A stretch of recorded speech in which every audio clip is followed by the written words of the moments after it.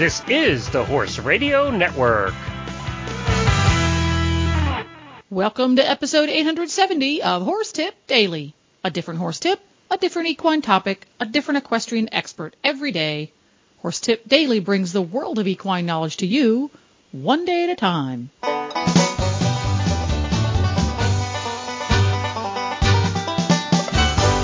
Greetings, horse people. Coach Jen here, and thanks for tuning in to Horse Tip Daily.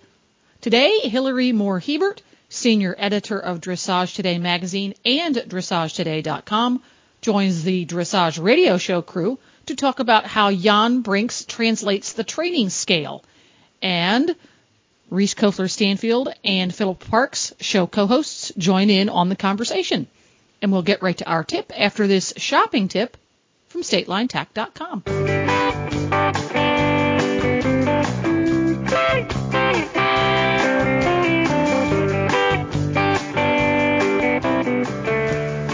When the weather forecast calls for wind, rain, bone-chilling temperatures, or snow, look no further than StatelineTack.com to make sure your barn time is warm, dry, and stylish. StatelineTack.com has jackets and vests that keep you warm and dry, from afternoon hacks in New England to break-of-dawn schooling sessions in Wellington. They also carry a wide selection of toasty warm breeches for schooling ring or show ring.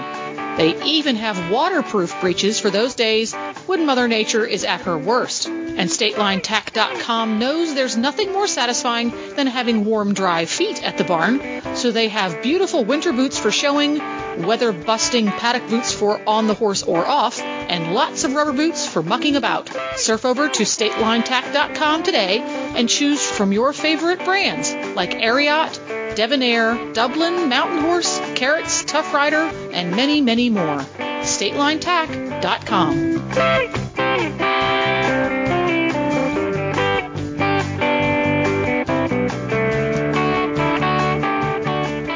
Well, this is our favorite segment of the month. We are so happy to have Hillary Moore-Hebert, senior editor from Dressage Today, to talk with us about what's going on at Dressage Today this month. So our October issue has a bunch of really fun stuff. It's still on the newsstands, and we're just going to wrap up some of the things that are in the magazine before we're talking about going into November when I meet with you guys next month. But the first thing that I wanted to share with you is I did an article with master trainer Jan Brink from Sweden, and he did a sidebar with me that I thought was really cool, that we kind of pulled from a book that he did that is only available in Swedish, but he was very kind and we worked through the translation.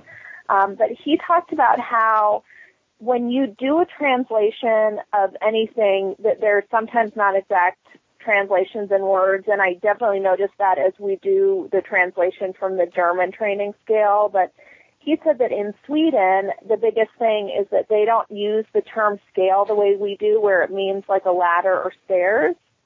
And so they really consider the training scale as a training, more of a training approach. And what he says is he uses it instead as a picture of how the horse should have things in his training, and that they're all milestones. So we're still talking about the same thing with rhythm, relaxation, all the way up.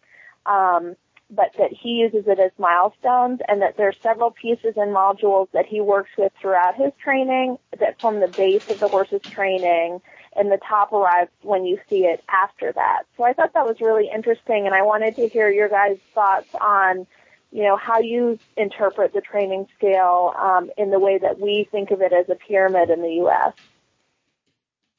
No, I think that's a really interesting concept, and I think, it's essentially just a different way to look at it, but I love it, and I think that it makes dressage having either a scale or modules or milestones really helps sort of everybody, trainer, rider, horse, kind of know where they are and what they're working for.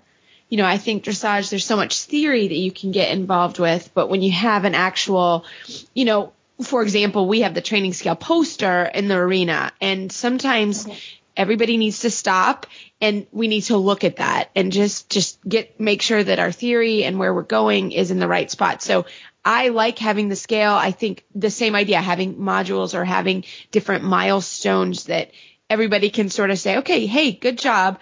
You can now work toward collection, for example, or your straightness is off. That's why your collection's not working. I find that very helpful as a teacher, and also in showing people how to kind of troubleshoot when they have an issue and I'm not standing there. They can kind of stop and think, and if they have to, go look at the poster and decide, where am I having some issues? So I find it really helpful and kind of helps get everybody through all the theoretical stuff that you have to know. Philip, how about you? What do you think? Yeah, I think pretty much the same thing. I mean, I use the scale as a guideline, right? And that, as you trying to evaluate how is my horse going, or there's a problem, just like you said, let's go back to the guidelines and say what's missing, or what's good and what's not so good, and try and figure it out, because it's as much about the thought, of doing the training as it is about actually doing it, right? Like, you can kind of get into a problem, and if you don't have a plan or somewhere to go with your issue, then you're not going to go anywhere, right? Like, if you're not thinking about what you're trying to achieve, it's not just going to happen out of the air. So, it's just really handy that way, and make sure that you continue to train in a good way.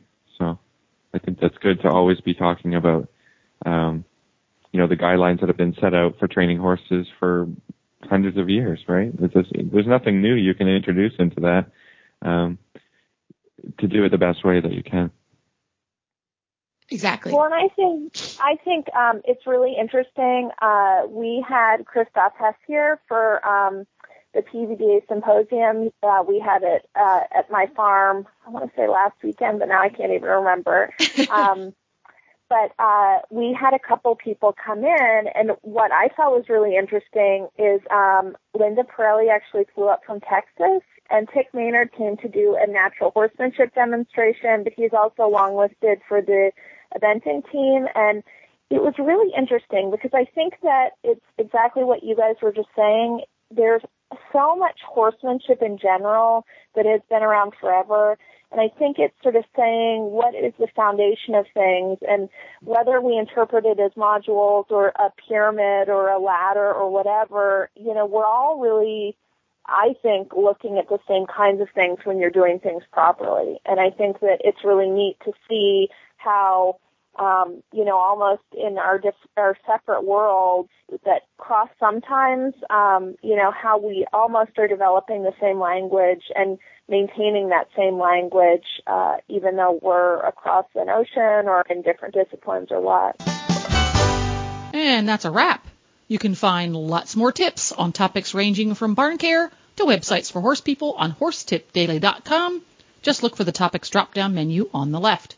And you can have all of the Horse Radio Network shows with you wherever you go with our new free app for iPhone and Android.